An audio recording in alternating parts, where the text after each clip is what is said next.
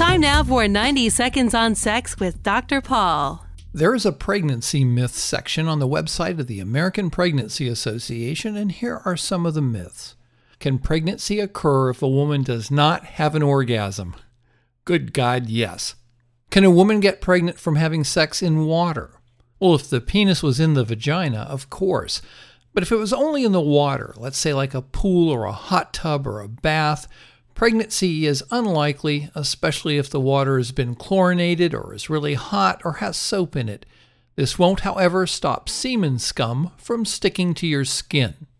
Now, what about pregnancy from anal sex? This can only happen if a guy isn't wearing a condom and semen runs out of the woman's rear end and drips into the opening of her vagina. This is called a splash conception. Now, given how close a woman's anus is to her vagina, I wouldn't consider anal sex without a condom as being among the finer methods of birth control. Ejaculating a bunch of times before intercourse is not a good form of birth control either. You can whack a penis until it almost drops off, but there will still be 100,000 sperm or more in your next ejaculation. If you're concerned about pregnancy, please call Planned Parenthood or your healthcare provider immediately for advice about emergency contraception. For more, visit 90secondsonsex.com.